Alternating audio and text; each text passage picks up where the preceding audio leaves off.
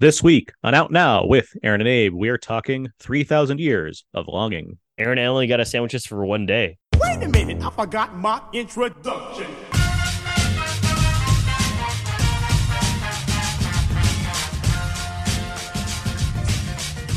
We are now recording, and this is Out Now with Aaron and Abe. I am Aaron, and as always, this is... Oh, hey, it's me, Todd Gilchrist. I just had fajitas last night.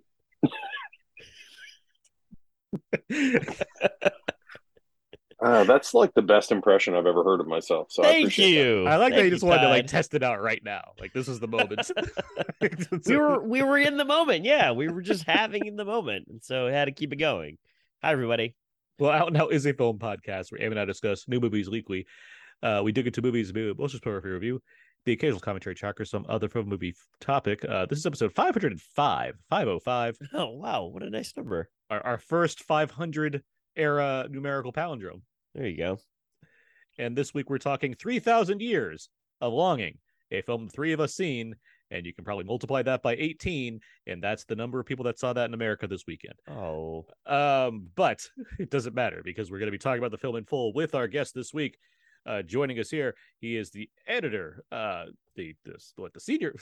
What's your title again on this? The senior editor or the film editor? The film at the editor. AV Club. Thank you.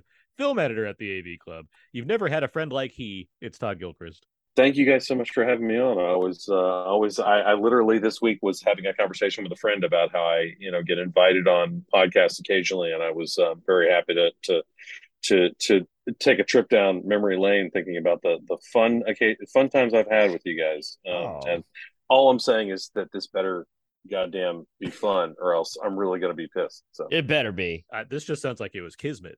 That's what I'm hearing. But Todd, yes, good to have you back here with us as always.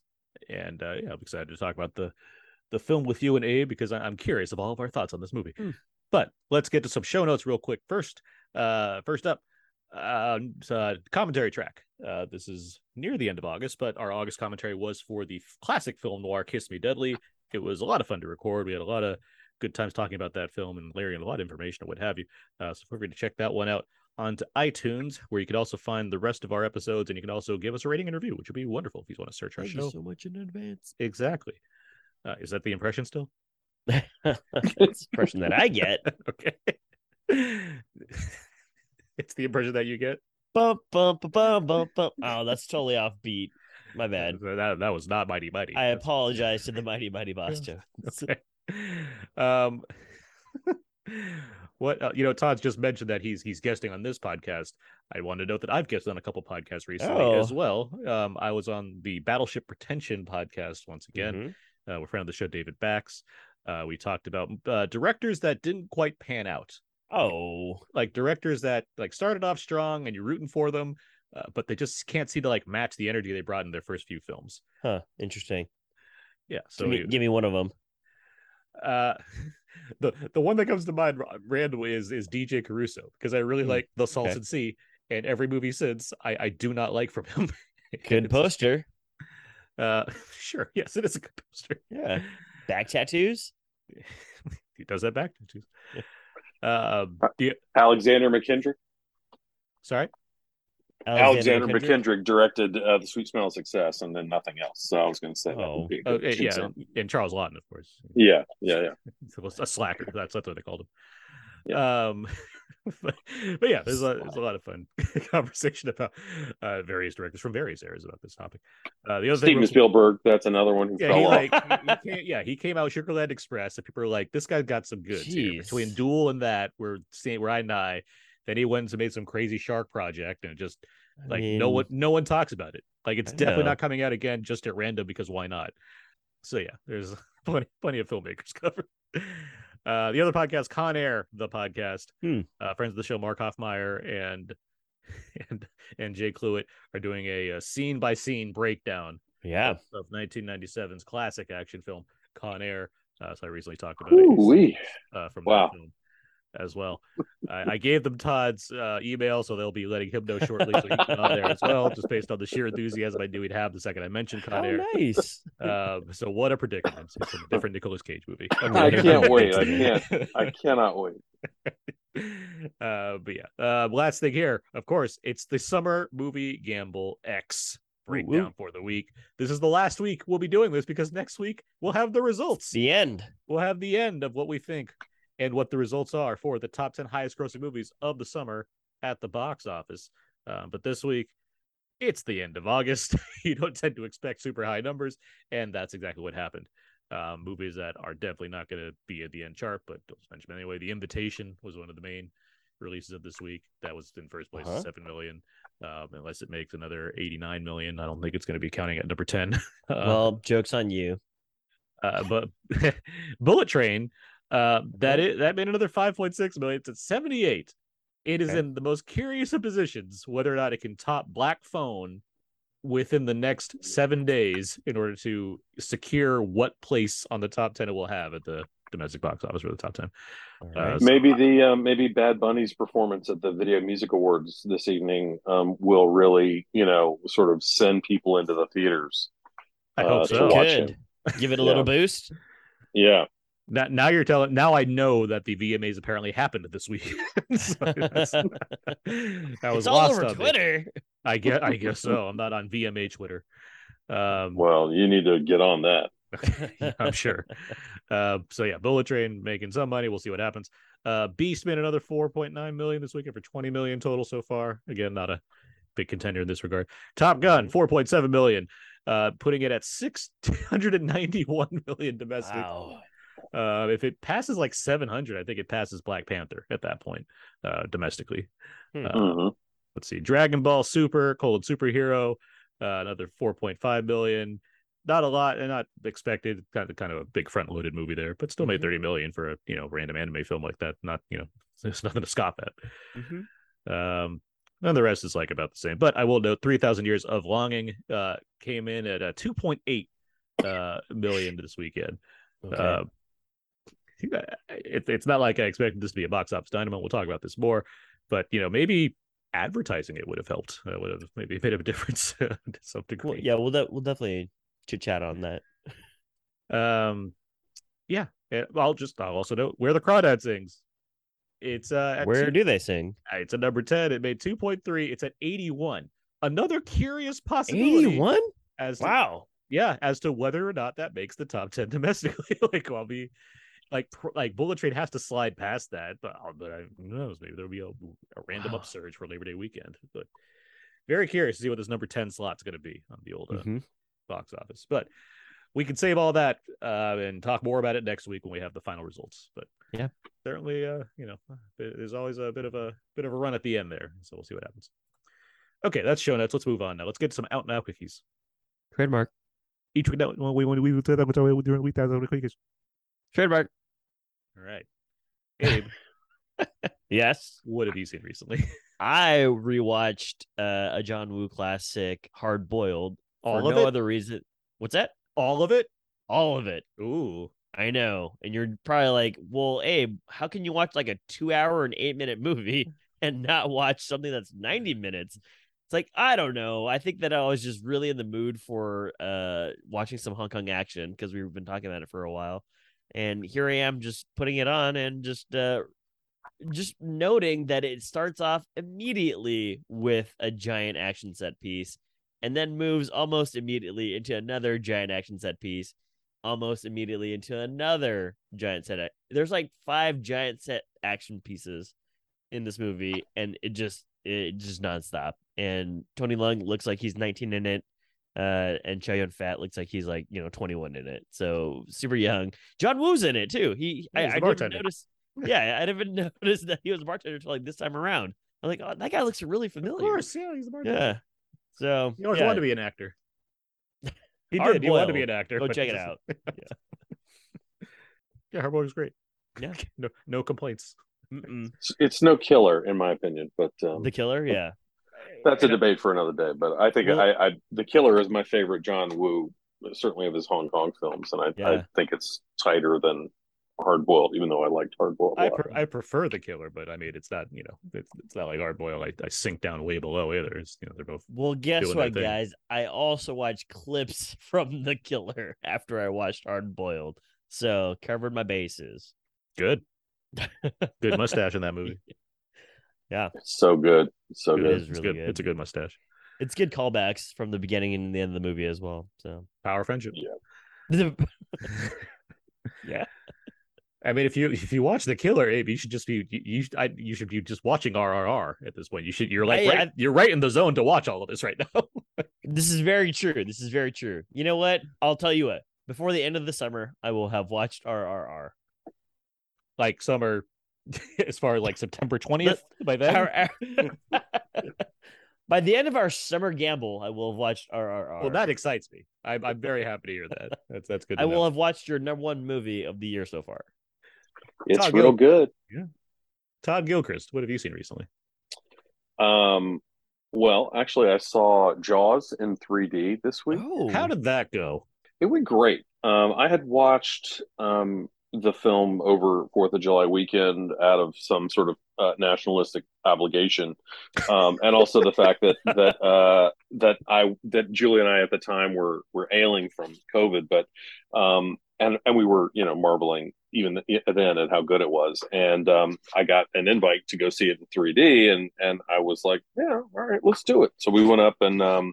Sure, and it first of all, it looks great. I mean, the thing is, it's easy to think about like, oh, would an older movie adapt easily to being converted? And the truth is that like Spielberg's camera is so like smooth, and the editing is so fluid that it looks fantastic. But and so it's sort of like I can't even remember the last time I've seen it on the big screen, and so seeing it this way. It was both. It was, very immersive. It was a great way to see it, but also if you just love the movie, you could go see it, just to see it on the big screen. It looks incredible. So I intend to, and it's coming out on IMAX this week, and I've seen it with my lovely girlfriend on like an outdoor screening, which is still a big projection, but I've never seen it in a theater before, and so like there's the IMAX option and there's a 3D option. It's not like I was sitting there being like, I need to see this in 3D. I will see it in IMAX, but I'm just curious. I was curious about just how that conversion worked, and it doesn't surprise me what you're saying as far as Spielberg's style and what he's doing, and it finally made something worth watching, huh? Yeah, exactly. But yeah, I saw that. I watched Natural Born Killers on Friday night, and that was a fun revisit. Although I'm pretty sure it was, since it's on Netflix, I think it was the R-rated cut. So, so you get to see Tommy Lee Jones's head like being plopped around at some point. Correct. Yeah. There's also no POV shot through a bullet hole in Robert Downey Jr.'s hand.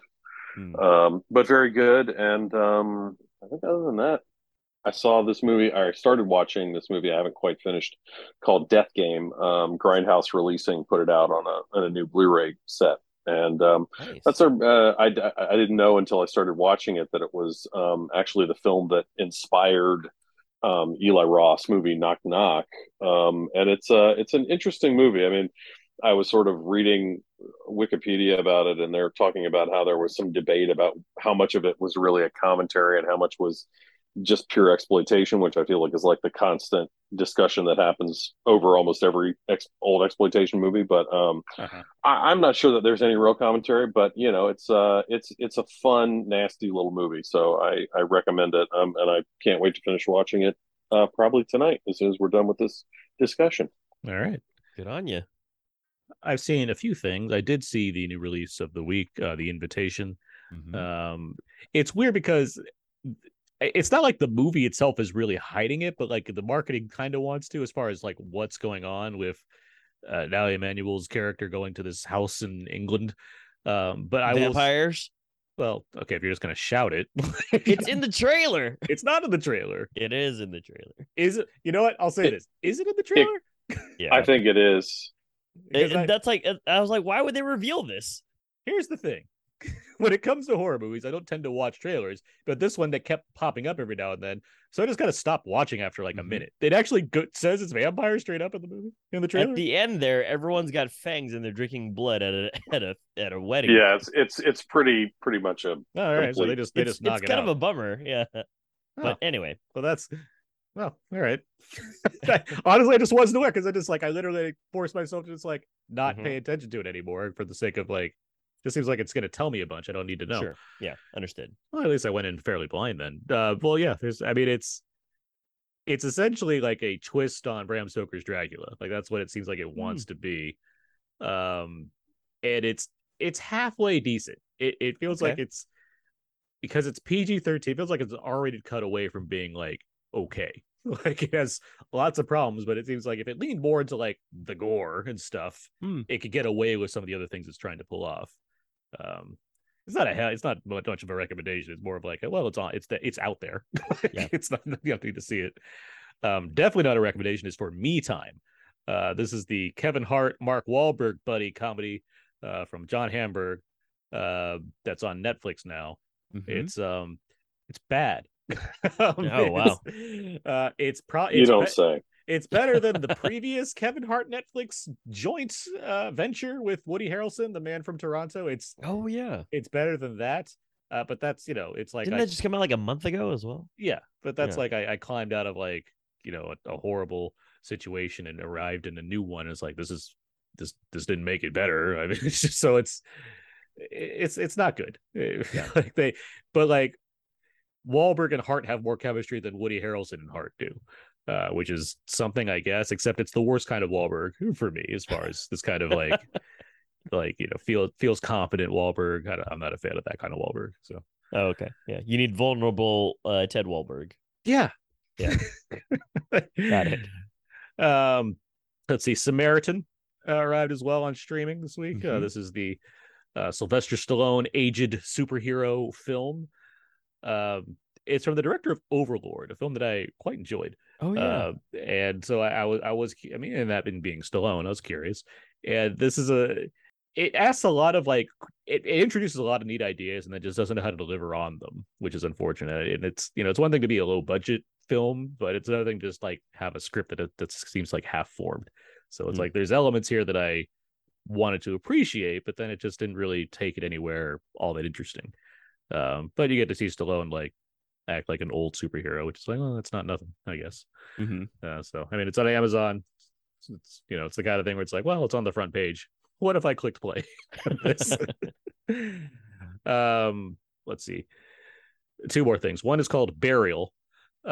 This is set in post World War II, like right after the end of World War II, and it has this troop of Russian soldiers trying to take back this secret cargo to Russia. It turns out that it's the body of Hitler.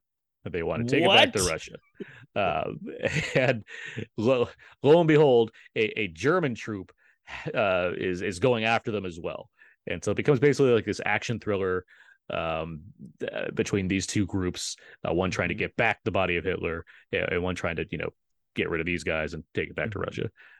It's kind of solid. Like it's like an out there premise, but I was like, okay, that's a new idea, I guess.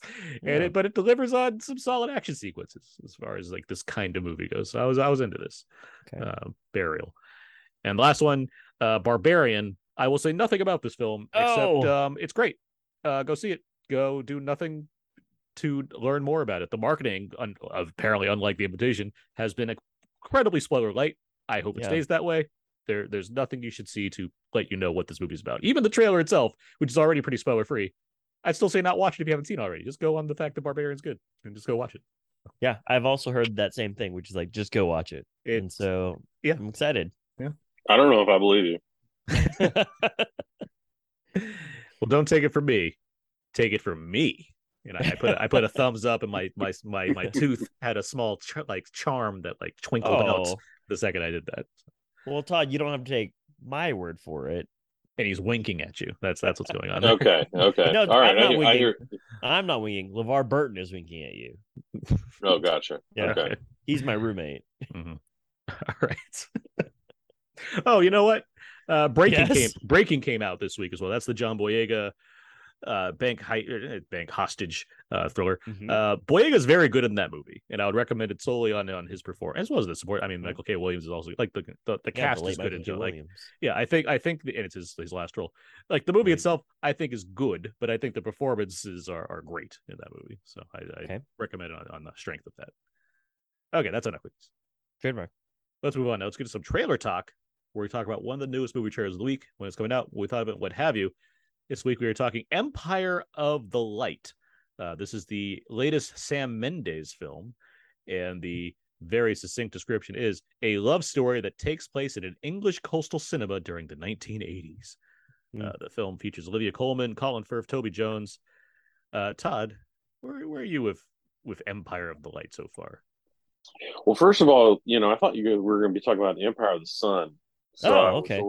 I was not really prepared from that rapscallion Spielberg again. Yeah, no, which we is can go into full spoilers on that movie. Yeah, that's one of my favorite movies of all time, actually. Nice. But no, Empire of Light.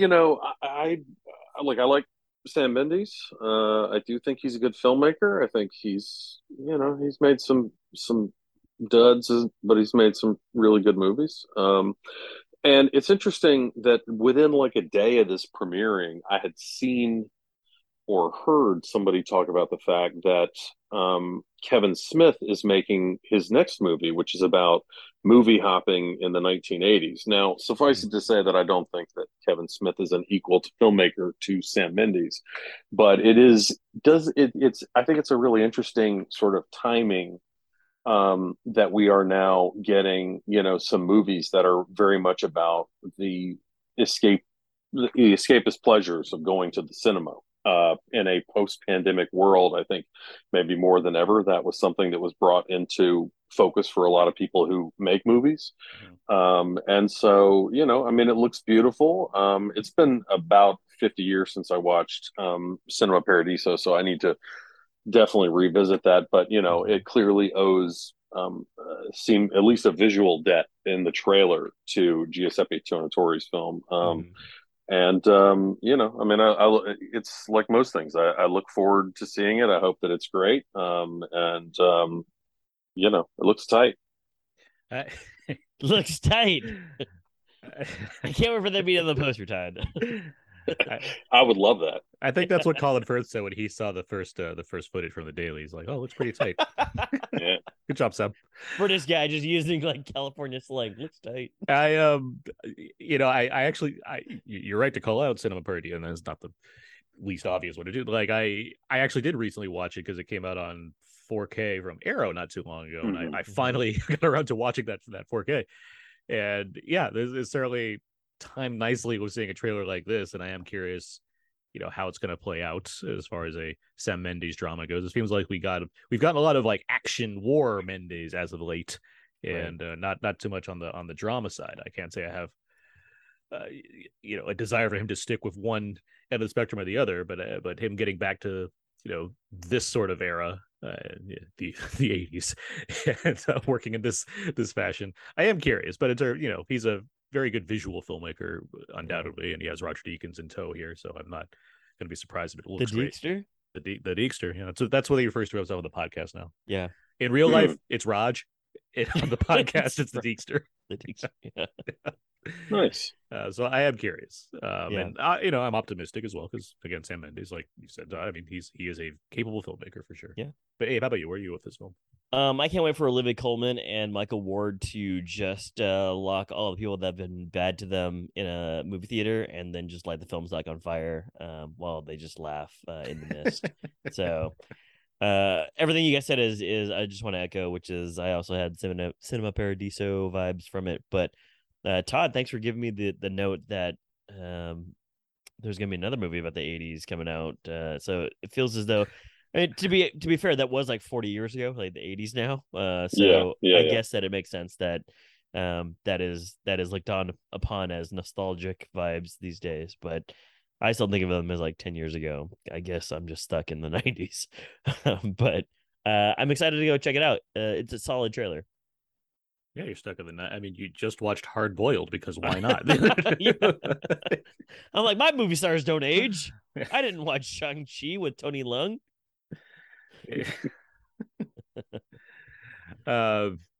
Well, Empire of the Light arrives in theaters December 9th. It premieres at TIFF in September, so there will be some early word on the film itself. But yeah, December 9th.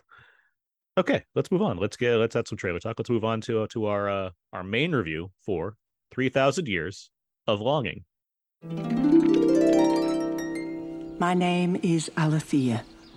My story is true. I am a solitary creature by nature. I have no children, no siblings, no parents. I did once have a husband.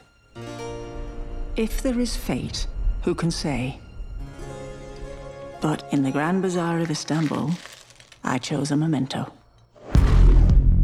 I like it. Whatever it is, I'm sure it has an interesting story.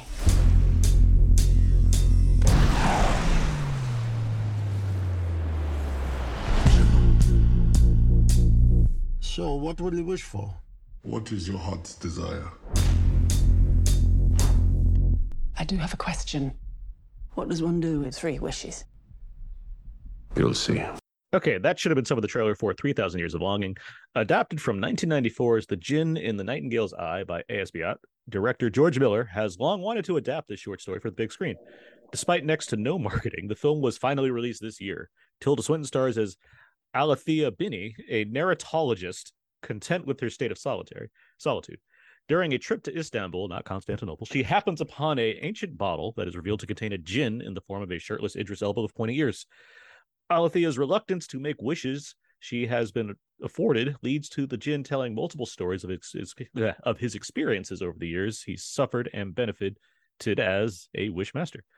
Todd, I think it's fair to say you are a George Miller fan. How does this film stack up against his oeuvre?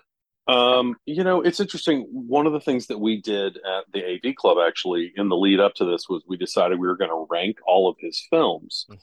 Mm-hmm. And I realized that there were a couple that I had not seen. I had actually never watched Babe, Pig in the City, for example. It was, I know the original film very well, but which of course he did not direct, but I had never seen that one. And so I sort of not only like made it a point to watch the ones that I hadn't, but also to kind of figure out a rudimentary, which probably, and eventually I'm sure changing ranking of his films. And I actually put this somewhere sort of near the middle, really more in sort of an acquiescence to the fact that our reviewer who wrote about the film for us, I actually did an interview with George Miller, but they reviewed it and they were not as complimentary of it as I was, which I really liked it. I think it's a really terrific movie. I think that I would personally, in my personal ranking, put it up closer to the top of his filmography. But I think it's a really wonderful, really beautiful film. Photographically, of course, but also just sort of, I think that it's themes and it's themes in terms of the ideas it's exploring and themes that are drawn out of the stories that it tells are really gorgeous. And it was one of those things where as soon as I saw it, I knew that I wanted to take my wife to see it. She's a huge fan, as I am, of The Fall by Tarsem. Mm-hmm. And this film really, really evoked that for me in a really strong way, both visually and thematically. And, it's a movie that I think is really going to appreciate over time in terms of people's enjoyment of it. Abe, how about you? I'm very curious what your thoughts were on 3,000 Years of Longing. Yeah, I also came into this movie with a very open mind, and I started watching it, and I was thinking to myself, wow, yeah, I didn't realize that its marketing was very poor, because this is not the movie that I think a lot of people may have been expecting it to be, given the upbeat music and the cuts to facial expressions and maybe like a dry joke. So it was one of those movies that I unfortunately didn't think really fell together for me. And I think that it really is a shame, because I totally agree with Todd that I think maybe like in a year's time, I'm going to watch this again and be like, man, this is like one of the best movies of 2022. But when I was watching it through, there was like some choppiness that I felt when it's coming back and forth in between the two sort of storylines here. But ultimately, like, I do see everything that's going on, which is a really nice story about being alone and sort of like grief and sort of like understanding perhaps who you were meant to be with, which is a really cool storyline. But I also thought of stories that also tell stories, like movies about stories that also tell stories. And so I did think about The Fall as well, and I think that's a really prime example of something that I think maybe hits a little bit better for me. I also thought about like The Adventures of Baron von Munchausen, and even The Green Knight that we watched just a couple of years ago, or just even last year. So I think that there was a lot there that I liked, but watching it, I was kind of bummed out by just being taken out of things and then being thrust into other things. And yeah, anyway, I'm curious what you think, but I also am curious about a rewatch about this movie as well. Well, it's funny. We just talked about Idris Elba last week for Beast, and the question arose, like what kind of film should he be taking, and where his status is or what have you. And it's like this is exactly what he's capable of doing, just as well as being a capable lead actor. Here's this kind of like more eccentric character role, and he nails it along with Tilda Swinton. They're great in this film, and I'm just referring to the sequences of them in a hotel room talking, which I found to be just as intensely cinematic as the very stylish memories that he shows us to these older times of like the Ottoman Empire and what have you. This is my kind of movie for sure. Like I was so into what this was selling, even when it gets to its third act where it takes kind of a big swing, and even beyond like how much fantastical stuff it's doing, it's still operating on a sort of a different pace, a different level, and I could see that kind of throwing people off. I still like was so happy with like seeing this kind of adult themed story where you have two people just having honest conversations that happen to have this like big stylish bent to it. It just very much satisfied me throughout its running time. The Fall's come up a number of times already, and that makes plenty of sense. I actually did rewatch The Fall as well because I own it, and I'm happy. Yeah. That's why I'm happy to have physical media where I can just happily watch The Fall whenever I want to, because it's not streaming anywhere, which is a shame because that movie is pretty great. And regardless if I think that movie's better, I still, looking at just this movie, I thought it was pretty terrific all the way through. It has, I can see what you're saying, Abe, as far as it has some pacing things it's going for as far as various cuts back and forth, especially towards the end where it's just kind of the kind of energy it has going through the first 2/3 of it. It kind of goes in a different direction, and I can see that being jarring in some ways. But at the same time, watching it, I'm just thinking the things that I'm questioning more of or having putting more effort into wrapping my mind around, that just makes me feel like I'm going to appreciate it even more when I watch it again. Like I anticipate appreciating even more about this film than I already do. But as it stands, I was just the approach it takes to a person that's weary of getting what they do or don't want. That's interesting. It's interesting to me to see a movie about someone that has wishes and doesn't want to use them because of awareness of how that goes. Right. And I like seeing Miller and his team explore that idea both visually and through the script they've constructed here. So I think this movie's pretty terrific. Well, I guess I'll just leave. Sorry, Todd. No. Why is he slamming the door? If I may, I mean, the thing to me is not that I think that it's about like what really struck me about it the most was the fact that I feel like it is a very mature depiction of relationships in a way that I feel like most movies don't approach relationships from. And I think that as a added consequence of someone like George Miller being driven by this story, which is very much about rhapsodic love, but also approaching it with the self-assurance and the patience of a filmmaker who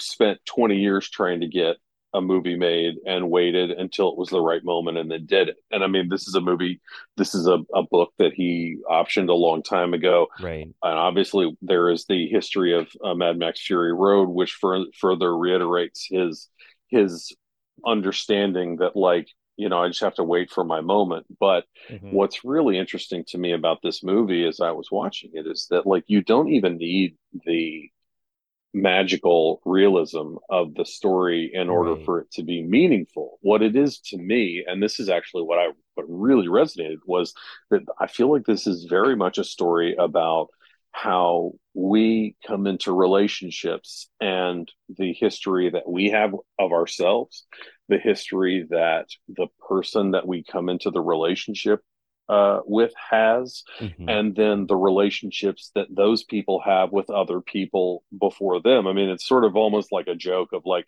the when you it's like the joke of when you fall in love with this person, you're falling in love with every person that they fell in love with, like in Mm-hmm. the or something. But it really is very much about like, well, Idris Elba's character is telling her about the profound love and the profound loss that he has Right. experienced, and he is sharing that with her, a person who her experience, her romantic experience, is different and boiled down to this sort of academic, dispassionate, arm's length attachment to Yeah. relationships via storytelling, and how Right. the two of them sort of succumb to their romantic essence of themselves and them as a couple Right. through the process of detailing the history of this romantic life that the Jinn has experienced. It's funny because I'm of two minds where Tilda Swinton's character, I it feels like there should be like one more go at where she's coming from. Like if there's another piece that I might like, it might have made me appreciate the movie even more as far as where she's coming from, like what's happened in her past, since we get so much of the Jinn. At the same time, though, there's a scenario that launches the movie into the third act where she simply states something to the Jinn, and I believed it. I believed in it. I believed in what that meant to both of those characters. And that's exactly what you're talking about as far as a movie like this exploring what a relationship is, for especially from a mature standpoint. I will note that I saw the movie with my father. He loved this. He thought it was the best thing he's seen in a while. I think I get why. It's because the movie made for adults. Like it's a movie it has a obviously this fantastical element and visuals and what have you, which is not like that's not allowed for anybody but certain audiences. Like do what you want to do. But I get where there's a perspective that comes with something like that, even if I'm not of the age that Miller is at, and any number of adults that see a movie like this and have the kind of decades and decades worth of experience dealing with different kinds of relationships. I see what the movie's going for, and I appreciate it on that level. And that's why when it gets to its kind of later on segment, which is less about looking in the past and more about how these two people continue to try to connect to each other in different ways, it's one thing to note that the movie takes a drastically different kind of sense of momentum, but I still like that it took a swing like that to get us to like what the meaning or what it's trying to say, which comes down to what these two people mean to each, or these two beings mean to each other. Yeah, and that's kind of what I'm sort of referring to in terms of just the two storylines. I would have really loved just more discussion of the two of them in the hotel room, without not to say like without all the cinematic luster that you see on the screen, which is also really well shot and beautiful, and a lot of it looking fairly practical. But when you get to like the nuts and bolts of it all, it's kind of just about these two folks, like Todd, you eloquently put it, that are just coming together at this one point in time, but have a lot of previous quote unquote baggage, right? But I really dug that part of the movie of just those two having like this weird like verbal match, about, because she's so well knowledgeable about these stories, and it was actually really she's so clever of erudite, her. yeah. And cautious, right? Yeah, and it was really clever to have her be sure a vehicle for the audience, but also really asking these questions that I think a lot of us would have asked, because we've all seen the Simpsons Halloween episodes, or we've all seen some Hitchcock movie, or whatever the case is, about wishes and magic and anything else. So it was really neat for them to have that discussion. And when you have the split off into other like historical pieces, that's really well and good. But yeah, I would have loved to just like sat there with them like with having this adult conversation about love and loss, the visuals add to it too, but sometimes the visual segments take a lot longer, and then you cut back into the hotel room for a brief moment, and then you get back into the visual storytelling. So that's kind of just what I mean by it being a little bit choppy for me. Well, obviously, we've referenced the fact that these visual segments, but what'd you guys think of them? So like the kind of the look of them, the use of them. Where were your thoughts on what George Miller's doing and showing us a very stylish period of time? I that was the thing that I tried to ask him about because I was very interested. I mean, we live in a particularly cautious time when it comes to depicting, Cultural cultures sensitivity. that are, cultures that are not necessarily mainstream or shown as often as whether they should or shouldn't, they aren't. Yeah, there's a very Middle Eastern and Eastern kind of world focus, and one of the things that he talked about, and I think, there was a bit of time that elapsed between when I saw the movie and when I did the George Miller interview, when I did the interview, because, and so my memory of every moment is not quite as vivid from watching the movie as it was from his answer. But he was talking about how it's a combination of, there are some aspects of this where they literally did have, a court recording a person who was accounting what was actually being said in some of the moments. And then there's other things that were, essentially there was no one there to take an account of what was being said or done. So they do have this sort of informed magic realism that they were creating, while they're also including the idea that, essentially they kind of keep going to the djinn, and they're like, well, we had this story, and Handel wrote music about it, and this is what happened, and the djinn's like, madam, I was there. And so the idea is that it is the subjectivity of his perspective has this additional sort of magical flair. So you have I think they called it a giraffe, which is like a giraffe that has zebra stripes, or something, and they throw in some of those things that kind of, in my opinion, the idea is not to exoticize it any more so than they would otherwise, but to create sort of a synergy between like an accurate historical depiction and one that is more magical. And I think that the movie actually does that brilliantly, in the same way that I think that, again, George Miller does with Mad Max, where you're like, this is such a fully realized world that it does feel very believable. And it's something that is treated seriously and respectfully.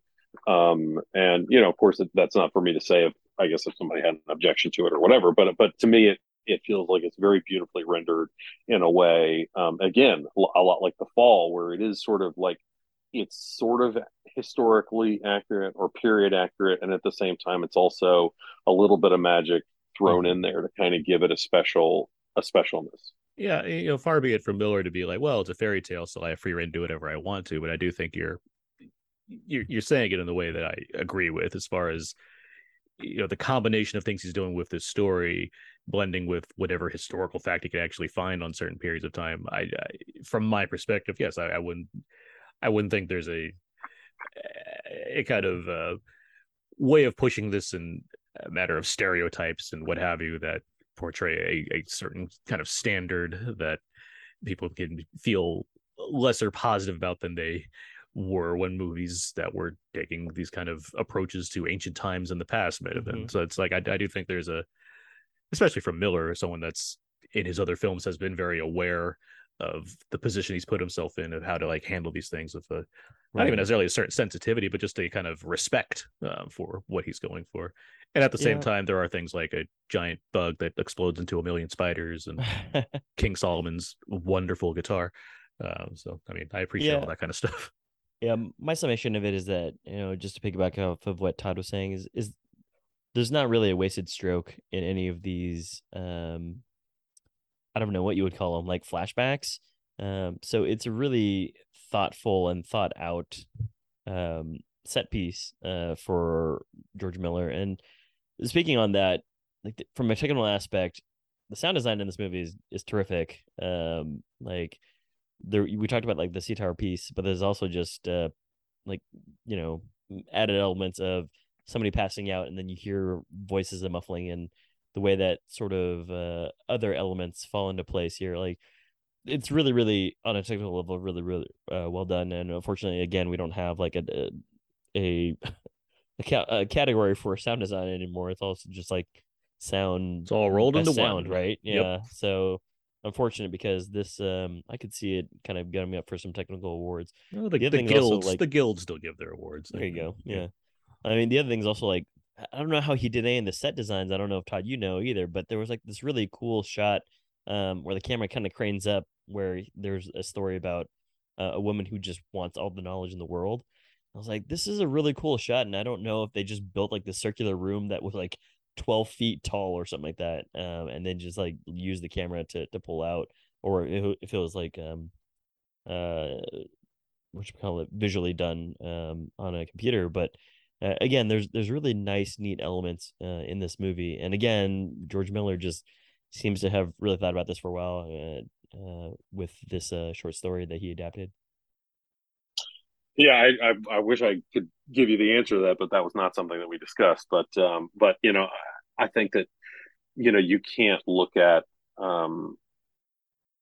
what I think is the preeminent use of visual effects in a movie of the last 20 years in of practical visual effects in Fury Road, and not, you know, see how deeply and thoughtfully considered all of his you know, filmmaking is. And so I think this was probably very similar in that, you know, where he needed to use CGI and visual effects, I think he did, and where he could pull it off. I don't think he's not, it's not trying to trick people as much as he is trying to create something as vividly as possible. And I think that's actually like also a very important thing about his filmmaking that I think is, you know, consistent through his work. Yeah, because you know, especially with his, you know, the action side of his career, he's very much a story first kind of guy, and however he can accomplish that, he does so. And it's not, you know, it's not a matter of, there's a wow factor in terms of what he's pulling off, but it's like you said, like the idea of deceiving you in some ways. Like, you know, I just want to make it, however the best way I can make this look effective, I'm going to make it look effective. Yeah. And it's interesting matching that against something like The Fall, where Tarzan, like, you know, that's early 2000s at this point. That's him going to over 25 countries to like film these crazy locations and pull off these interesting shots, and this very, very minimal use of CG. That's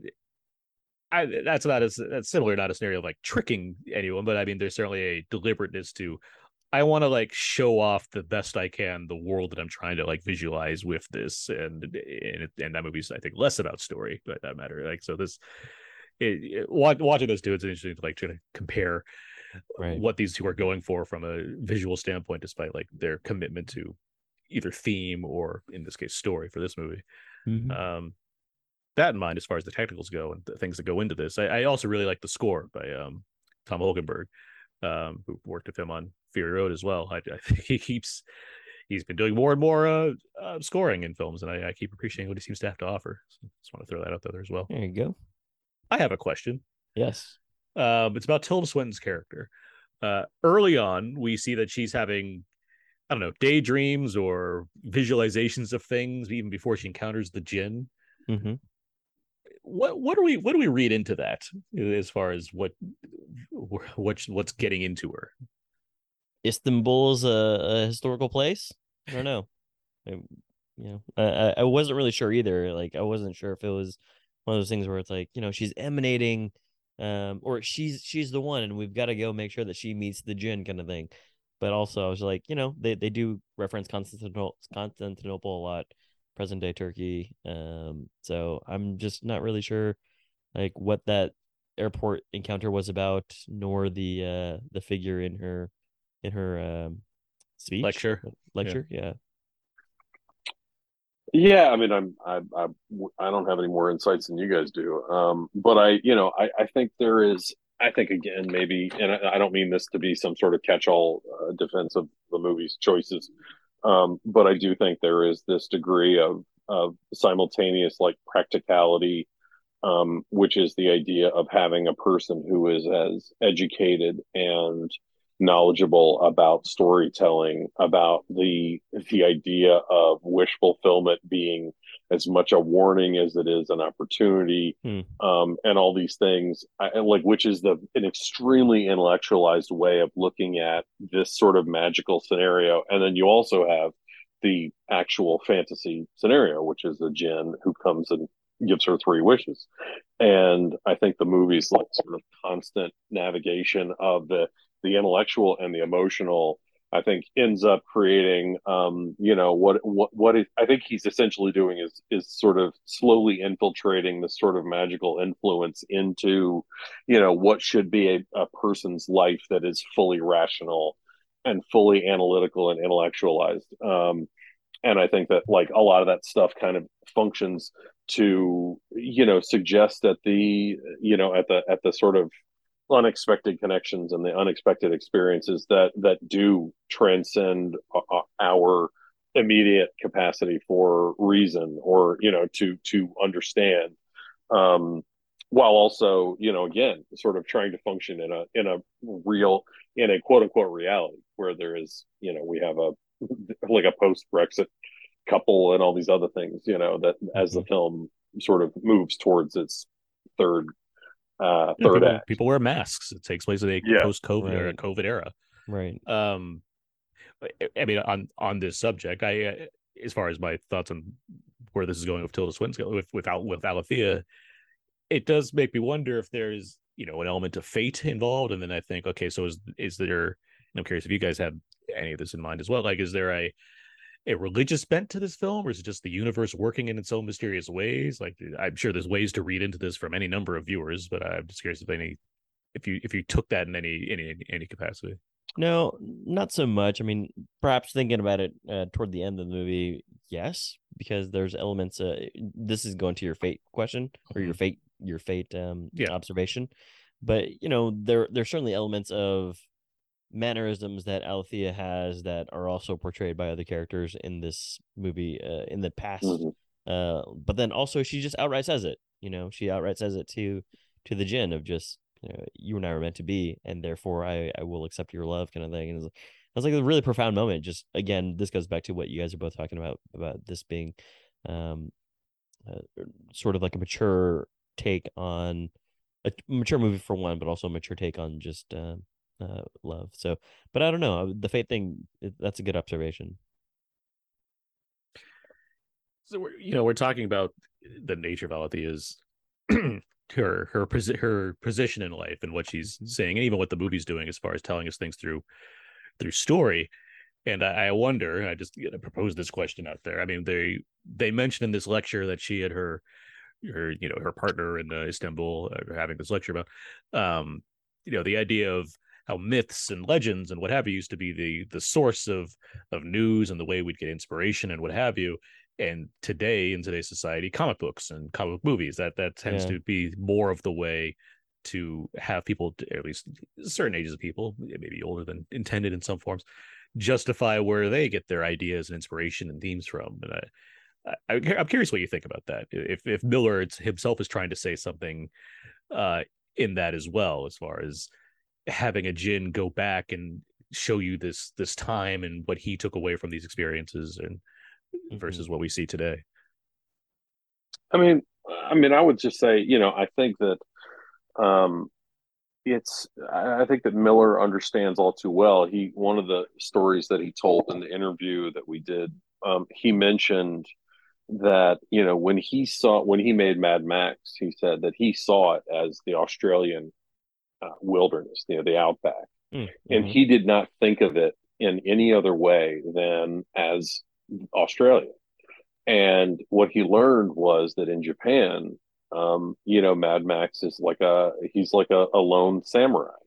He was like, everywhere he went, there were people who had taken, it's like, that it was taken as a Western in other countries. It was taken as, sort of each of the cultures that absorbed the story that he made that he thought was very geographically and culturally specific ended up being something that people would apply their own mythology to and their own storytelling traditions to. And I think that it's it's interesting that we spend spend a lot of time. A lot of people spend a lot of time looking at comic book movies. I think maybe somewhat sometimes fairly reductively as like just sort of this constant regurgitating of like these existing stories, but what they also are doing. I mean, like you can look at the primitivism of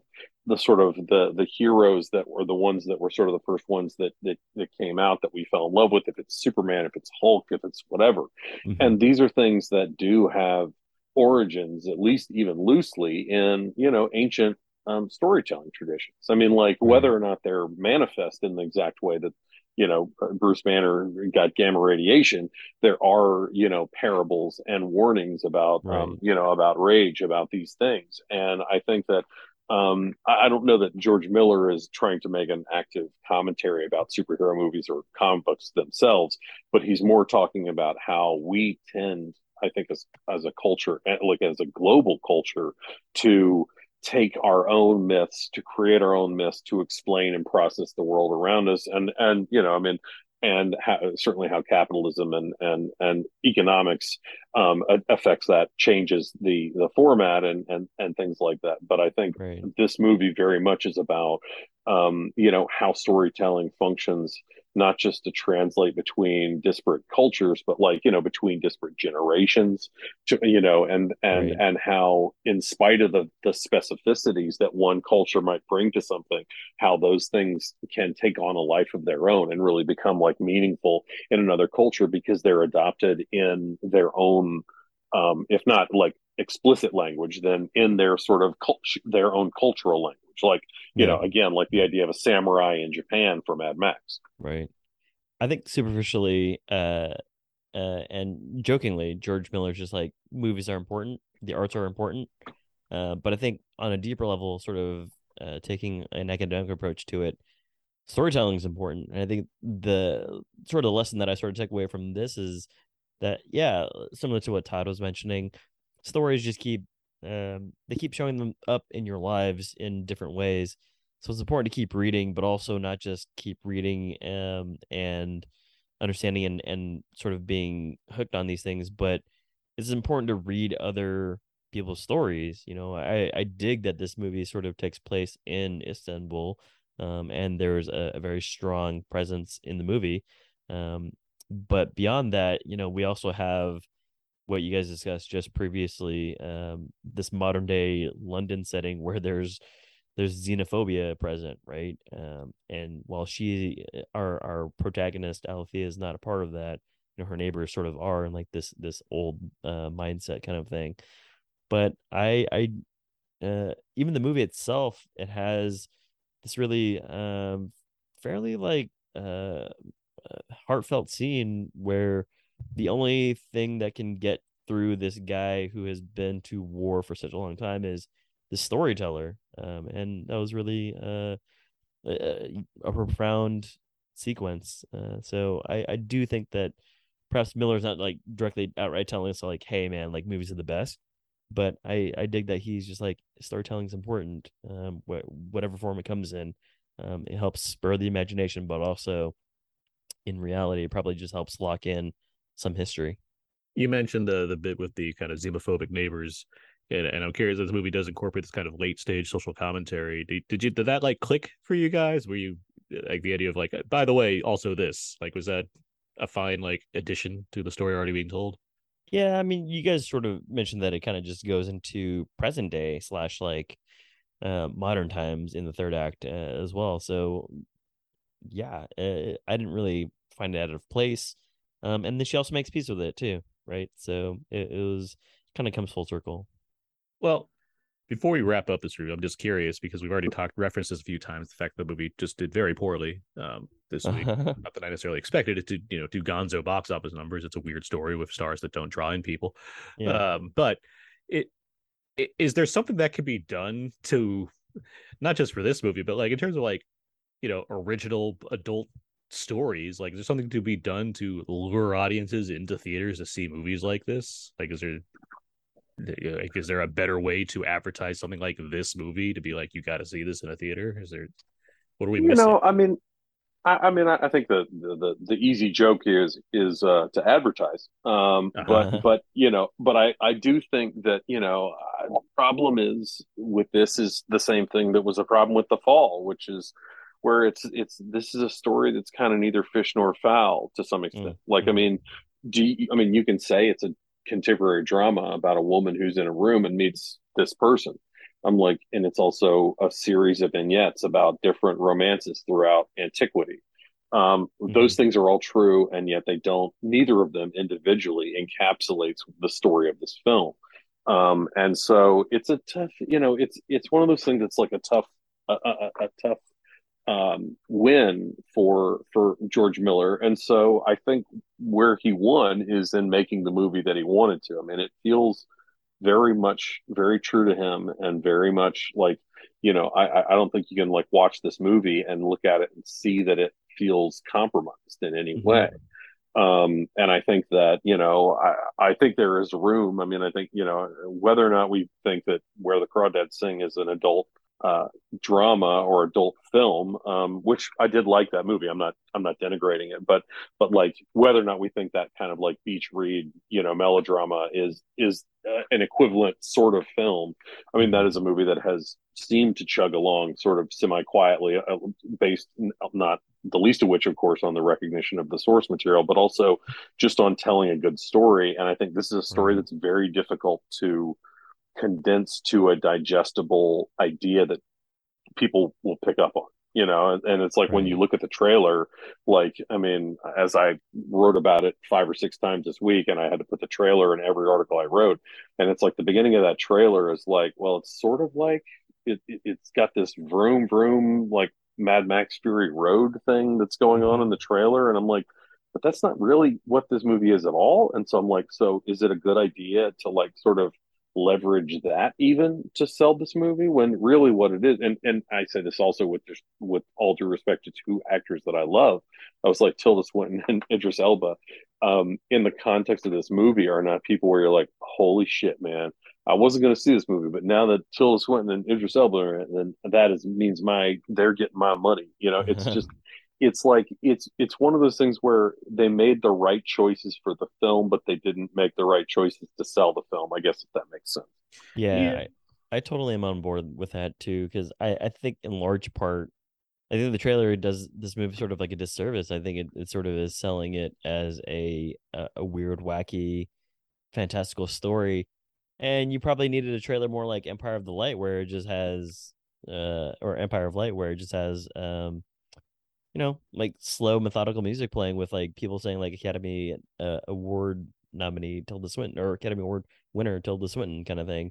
I did have a larger or an older audience, so I guess maybe that got through. But there was one couple that was youngish that did leave like halfway through the movie, which is unfortunate because again I think that there was just a poor display of sort of explaining what this movie could be. And I think Todd, you're totally hitting it on the head, which is like it's kind of probably hard to categorize this and say we should go out with this tactic. I don't disagree as far as what the trailer's trying to sell versus what it actually is. At the same time, it's like, well, the trailer's designed to bring people into the theater to begin with, and if Sure. people didn't go, they don't even know that it isn't the movie that it's being represented in the trailer to begin with. So I mean, the I guess I wonder just like where the interest lies, and that I mean, I know my own answer on this question is like people just don't go to see this kind of thing in a theater anymore, which is a shame. You can look at Where the Crawdad Sings, and I get that as far as book club movie, referenced as far as in various social circles when it comes to a female audience. That's driving that box office. That makes sense to me. I can see that especially when it's one in a crowd of you know non-dramatic stories focused on female characters. You get one of those, and it's like, yeah, here's something that quote unquote I can see as far as like a woman that wants to see a movie that's just more relatable, or at least something different than what you get during the summer. This I don't know what that draw is beyond. There's going to be crazy visuals that gets me into a theater, that gets certain people into the theater. But I guess, I mean, it's for this movie specifically, I don't know what the better way to sell this is. That would be like, I definitely have to take myself into a theater to watch it. Yeah. By the way, did they have MGM in the trailers? Because I think Yeah. that was something that okay. Because I was surprised to see that logo come up at the beginning of this. I was like, oh, It's still an MGM movie. They didn't put enough money behind this. If I had to speculate, it's less about this movie. If they made money, great, that's great for them. But I think it's more of, we have to qualify for awards or what have you, which means we have to have a theatrical run. And it is it's a $60 million movie with Idris Elba and Tilda Swinton. You don't not try to sell that at all, but they can't just like plop it onto Amazon and then be, call it a day. It makes sense to put it into a theater in today's market. Yeah, I think the biggest thing though is like this movie's had a trailer out since like June. It was a August 31st movie for the longest time. It switched up to the 26th, very last minute. A lot of people just didn't even know this was coming out. I don't know at all. I don't know what the strategy was as far as not telling people there's a new movie coming out this week, but it is what it is. Okay, well, we talked a lot about the 3,000 Years of Longing. When should people go and see this movie, Todd? I definitely think they should see it in the theater. I haven't yet made time to take Julie to see it, but watching the reactions actually this weekend of people who did go see it and they were so excited, I was like, this is a movie that I think really benefits from being on the big screen.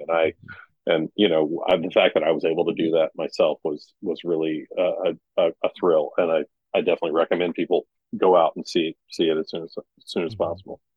Abe, did George Miller come out on screen and be like, "Thank you"? He did. He had like his glasses on. It was really sweet. Yeah, he said in there was one of the founding members of steampunk. Yeah, exactly. Yeah, I mean, he and Tom Cruise probably were shooting side by side with each other, just thanking us for coming to the movies. To me, this is a dollar theater. Not to say that I did have a little bit more issue than you guys, but like what Todd was saying, like the visuals here are really, really well done. And also, again, I mentioned the sound design. So it's worth it to go check it out in a theater. Yeah, I'm big on this one for a theater as well. I do think George Miller thanked me for going to the movie theater to watch this movie, and I appreciate that because I did want to see it on a big screen, and I was very happy with my experience. I think it delivers an interesting tale. There you go. If I may, I also wanted just to recommend, and this was something that sort of reaffirmed not only that I like the movie, but sort of I think my certainty about Miller's approach to this is that he made a film called 40,000 Years of Dreaming in 1997, and it is a BFI documentary that it's just over an hour.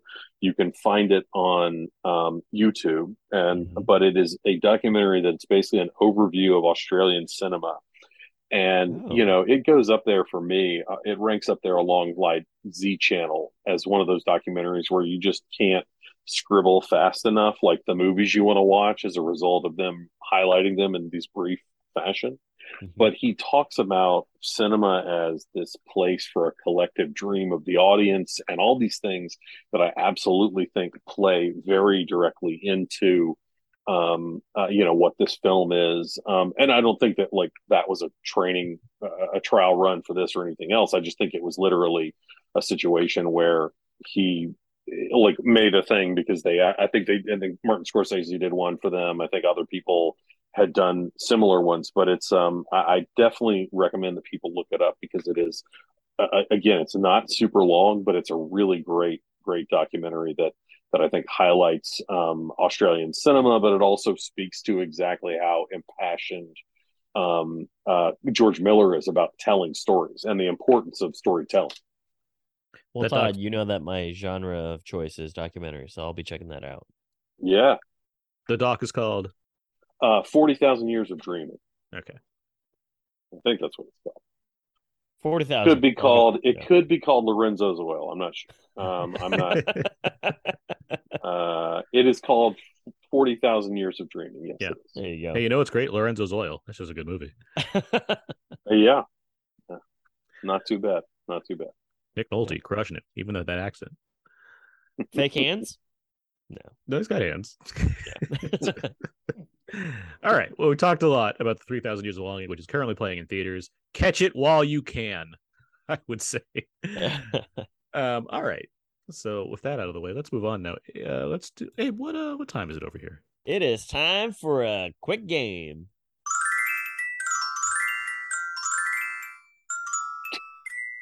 Little known fact, that's actually the sound that plays when Idris Elba shows up at your doorstep.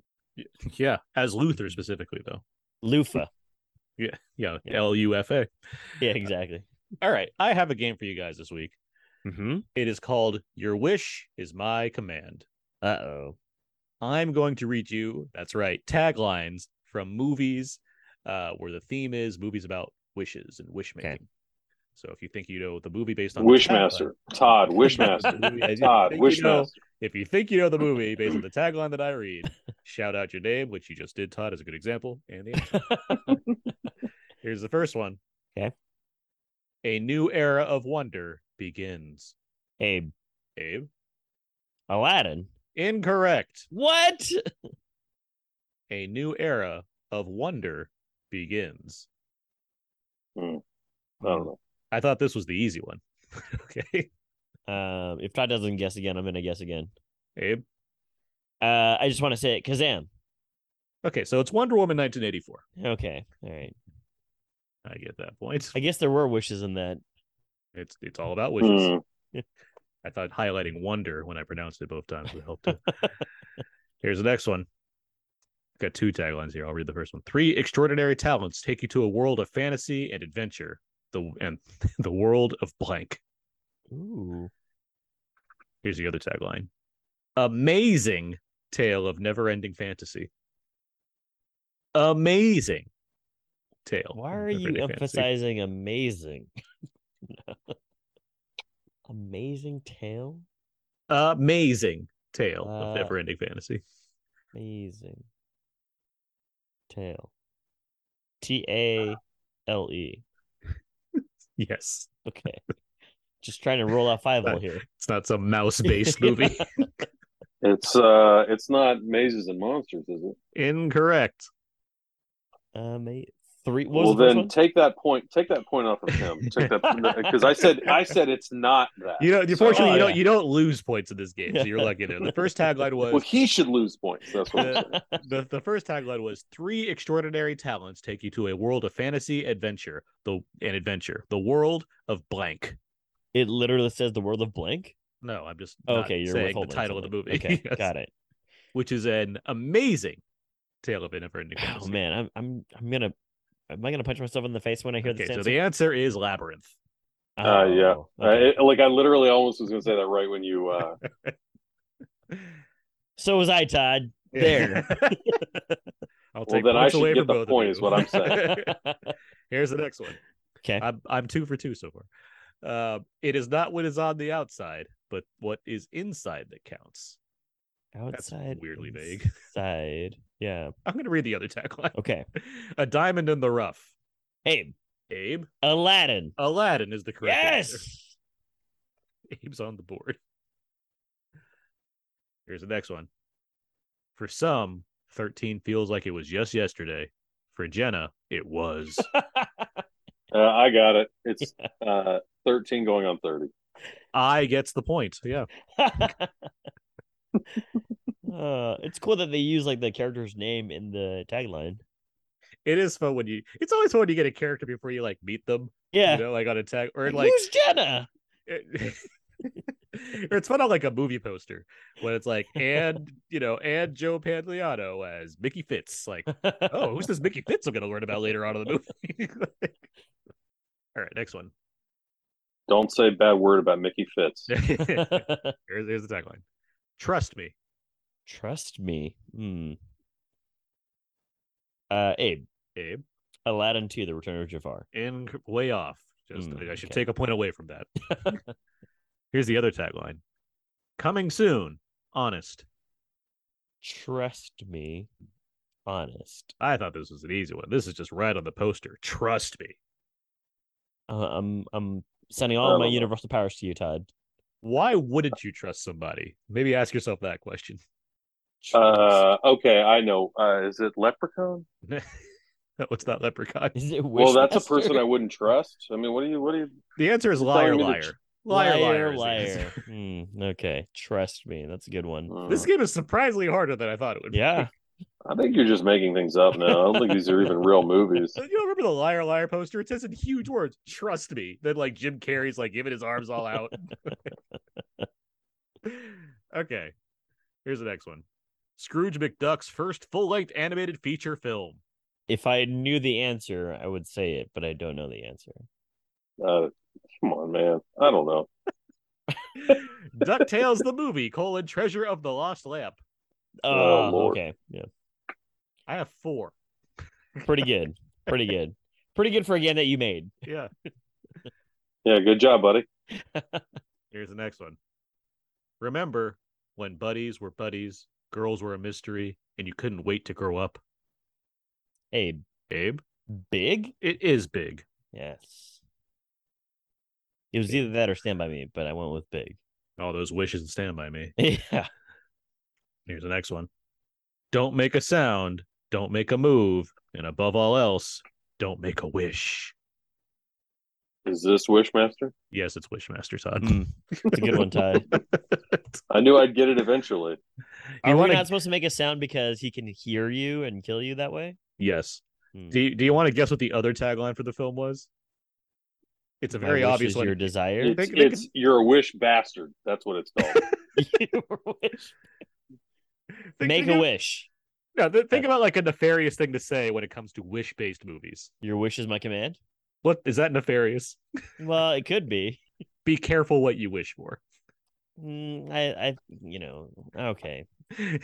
I'm feeling like Todd now. Okay. Here's the next one.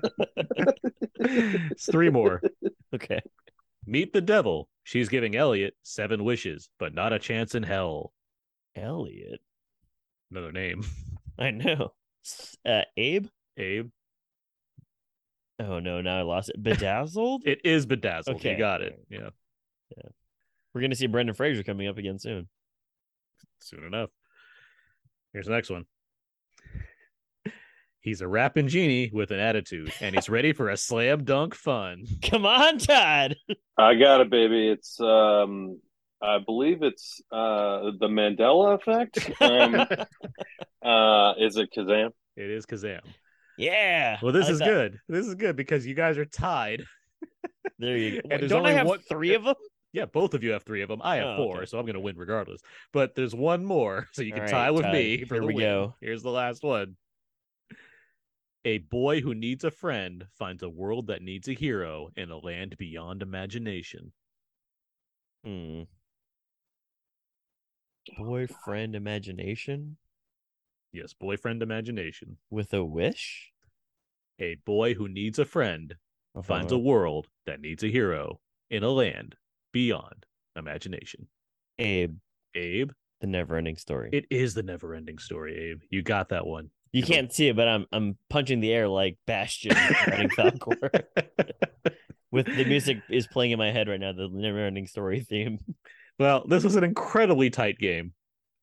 Very tight. Just like Todd said it was tight. Just like Colin Firth said to Rod. Yeah. Full circle, right. baby. But Abe, I can tell you that Limahl sang the song "The Never-Ending Story," which was. I think that puts us in a 3-way tie. Don't you'd be surprised how many I held back on thinking they would be too hard for this game. But Abe, you did emerge victorious this week, so good job. Thank you. Yeah, good game. Thanks. All right. GG. Let's he's so disappointed about not winning the Out Now podcast game. Let's move on. Let's get some Out Now feedback. Feedback. This is where we go over the various questions and answers on our Facebook page, facebook.com/podcast. We asked a number of questions to the listeners. They gave us some answers, then they gave us some questions as well. First question here is, what's your favorite Tilda Swinton performance? Chris has, we need to talk about Kevin and Snowpiercer. Philip has Only Lovers Left Alive. Gary has Orlando. And Justin writes Burn After Reading, Grand Budapest Hotel, and a movie I've been trying to get on Blu-ray, The Beach. So what's your favorite Tilda Swinton movie? I love this. I love This Is Love. God damn, why can't I remember the name of the movie? This Is Love, right? Yeah. Yeah. I Am Love. I Am Love, right? I Am Love. That's exactly why my brain was Guadagnino. Yeah. Yeah, that movie. I mean, there are many performances. I mean, like, I don't even like Constantine as a movie, but I think as the Archangel in that movie, she's like incredible. You know, I mean, there's so many performances like that where she's really good. But I Am Love, to me, it's like the most as a person who loves the movie The Leopard, it feels like this like sensual reimagining of The Leopard, while also being this extremely contemporary story. It's so good, and I think she's incredible in it. Only lovers left. Clearly, I love it so much I can't even remember the title. But I'm gonna throw in what was the one that Wes Anderson just made where she's just lecturing people again, but drinking heavily? Oh, French Dispatch. Yeah. And she's great in that. She's great. Yeah, she's having a ball just drinking underneath the dais. Yeah, I mean, she's great in Michael Clayton. I mean, she's there's like lots of stuff that she's been really, really good at. What did she win the Oscar for? Michael Clayton. That was for Michael Clayton. And it was like a surprise win too. It was like, what? She looked very shocked when she won. We were all shocked. Let's see. Next question here. What are your favorite movies about characters being granted wishes? Chris writes Tiger's Not Afraid and The Monkey's Paw. Christopher writes Miracle on 34th Street and Aladdin, the animated Aladdin. Michael writes Wishmaster. Scott has Big, Pleasantville, and It's a Wonderful Life. Philip writes It's a Wonderful Life. And Justin adds Big, Aladdin, Liar Liar, 13 Going on 30, and 17 again. 17 again. Wow. It's a good movie.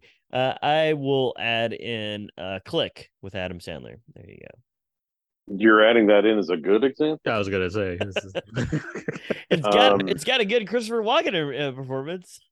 Does it? Not really. He's all he says is like, "Don't go in the Beyond." He certainly shows up. Beyond. I think Abe said it best. Does it? But I will say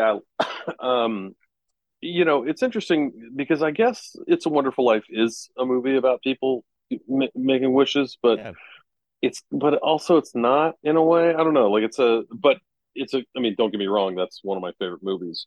So I wish I could have 20 minutes devoted to seeing an alternate version of my life so I could realize what's actually going on. Yeah. It happens a lot in movies. One of those very specific kind Family of Man.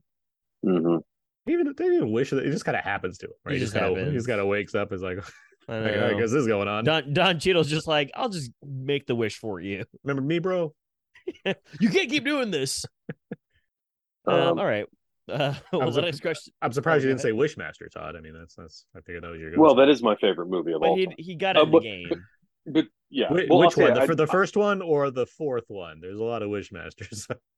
I mean, the fourth one is really the one where I feel like they bring the mythology all together. But that's where it comes around, yeah. But I do love the Neverending Story. I think that's that movie holds up remarkably well, honestly. Yeah, the rewatchability factor is very high. For Every time I Neverending? eat for Neverending Story. I haven't watched it in a while at this point, and I Check didn't it out again. I didn't grow up with it, so it's not one where I'm like, I'm not anti it or anything. I just don't have like a something in my mind that says like this is a staple for me. So I'm curious when I do watch it again, if it like hits me in the right kind of way. Well, next time you watch it with a sandwich, and then as you're eating your sandwich, stop yourself and say, "Not too much." That's what Bastian says. Okay.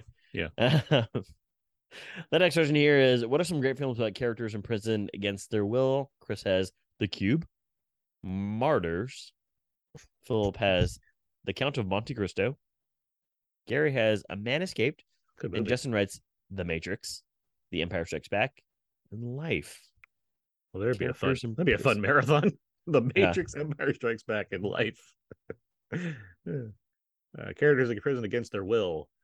I mean, it's funny because, like, how many people are in prison willfully? Quite frankly, it's a good point.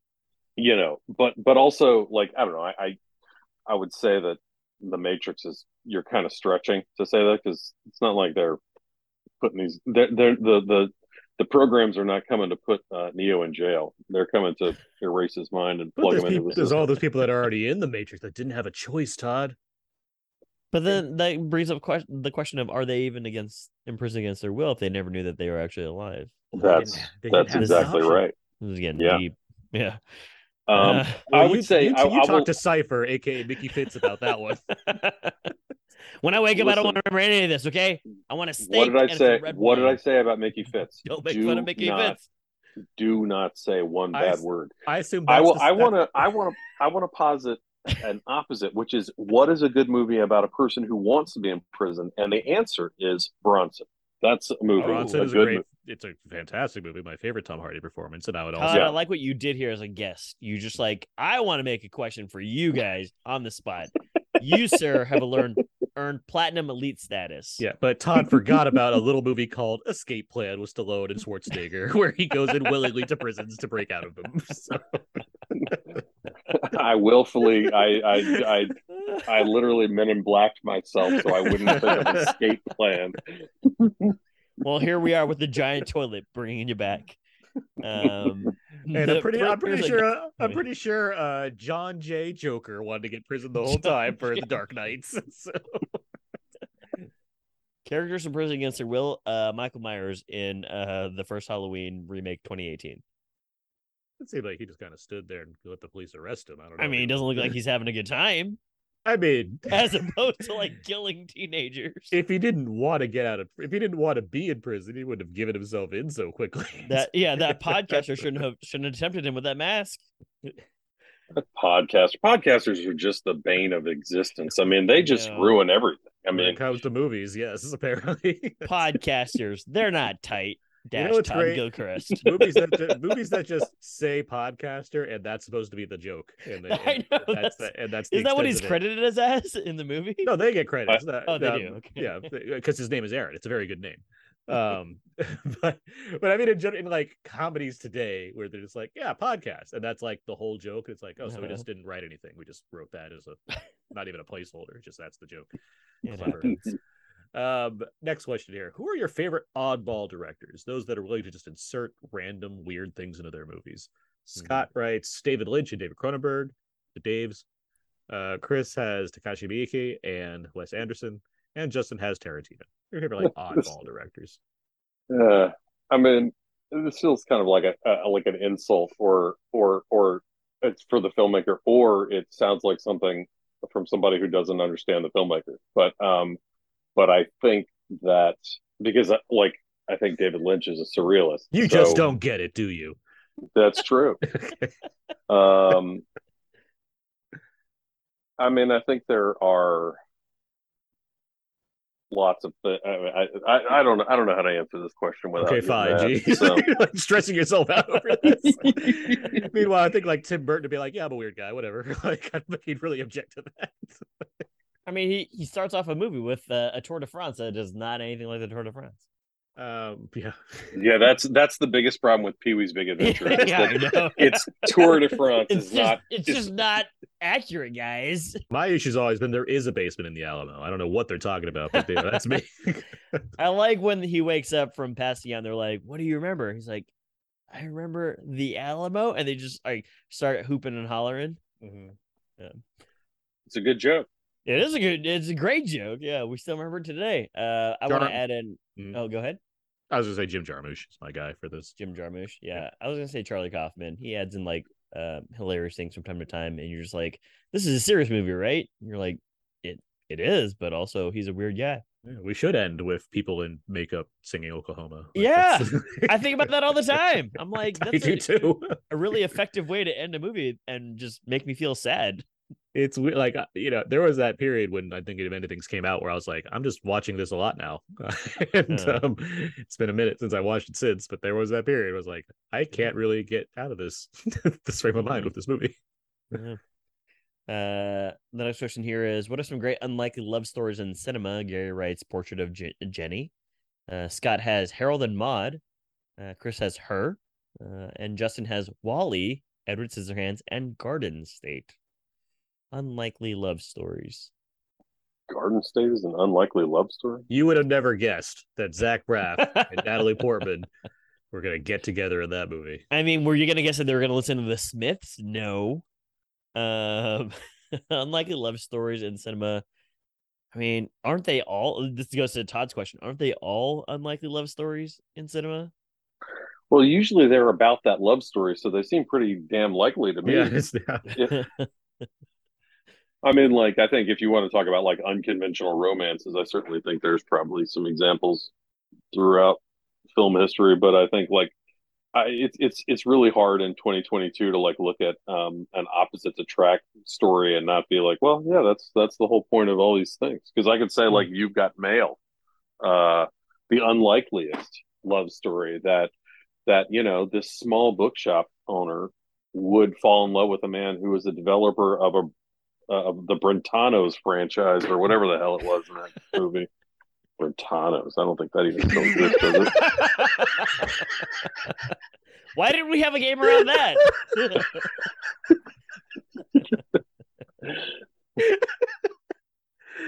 Well, I mean, the key there was that you had, he might have been the major manager of a conglomerate that has coffee shops and impersonal book selling agencies all over, but he's still played by Tom Hanks, who's just a regular guy with his regular friend Dave Chappelle, just hanging out, being cool guys, being down to earth, being relatable. It's like, how do you pass that up? Makes sense to me. Yeah. Steve Zahn's still not convinced though. But at least I made you guys laugh. That really was worth it to me. Like I always try to work. Every time I appear on you guys' podcast, I always try to work in a Brentanos reference because I feel like that's something. Thanks, Todd. Yeah, this is. You know who their rival is? Mickey Fitz. He owns the company. The rival company. If you say his name one more time, Todd shows up at your doorstep. You got to be very careful, Aaron. You've already gotten 2. All right. Who are some great movie characters? I'm trying to read this straight. I'm thinking about Brentanos. Who are some great movie characters that have been cursed with special powers? Oh. Scott writes Hancock. Chris writes the one, the only Blade. Philip has John Coffey in The Green Mile. And Brian White, friend of the show, writes The Samaritan. There are some great movie characters that have been cursed with special powers. Cursed with special powers. Great movie characters. Yeah. So Christopher Walken and Click, I guess, is that? Yeah, I mean, he's got that remote. Yeah. I'm burdened with this remote control. It's pretty good walking. I midway into that, I'm like, I guess I'm trying to do this now. I didn't start trying to do it. Movie characters cursed with special powers. Thanos. Thanos? Okay. Yeah, because he directly says, like, you're not the only one cursed with knowledge. All right. Thanks a lot. Smart guy. Darkman, yeah. He's pretty upset when he's trying to win Elizabeth Shue that prize bunny or whatever. Francis McDormand. Elizabeth Shue. What kind of world are you living in? Oh, this is an Adventures in Babysitting Darkman. Sheesh. Would watch. Todd, any characters cursed with special powers you're a fan of? You say Chucky. I don't. I like The Godfather. That's a good one. Michael Corleone. He's cursed with more knowledge than his brothers. So that's pretty tough. Sonny's cursed with rage. Yeah, and Fredo was passed over. Mike, I'm smart. I got ideas. I don't know. I can't think of anything off the top of my head that's like really. I'm sure that like as soon as I get off this call, I'll be like, oh yeah, this movie that's my favorite movie of all time.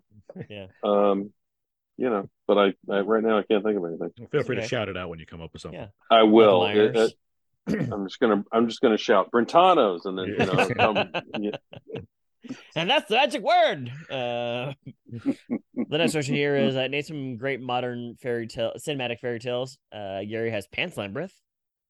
Robert has Curse of the Cat People, The Night of the Hunter, and Chris has The Company of Wolves. Great modern day fairy tales, cinematic fairy tales.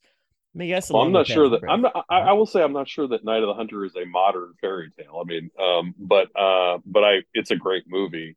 Mm-hmm. I think The Fall is a good example because that movie is very much, in my opinion, like it's like a weaving of truth and imagination. I think, and I think you could look at, I think that both Babe movies are good fairy tales. Yeah. Even to some extent, I feel like Mad Max Fury Road is a fairy tale. I can see that. I mean, like literally, you have, four, what is it, five damsels in distress, Yeah. you know, who were being rescued, et cetera, et cetera, et cetera. You know, I mean, They are not things. yeah. I mean, like Del Toro's filmography seems to like line up with this in general. Yeah. I mean, you mentioned Edward Scissorhands. I think that fits absolutely.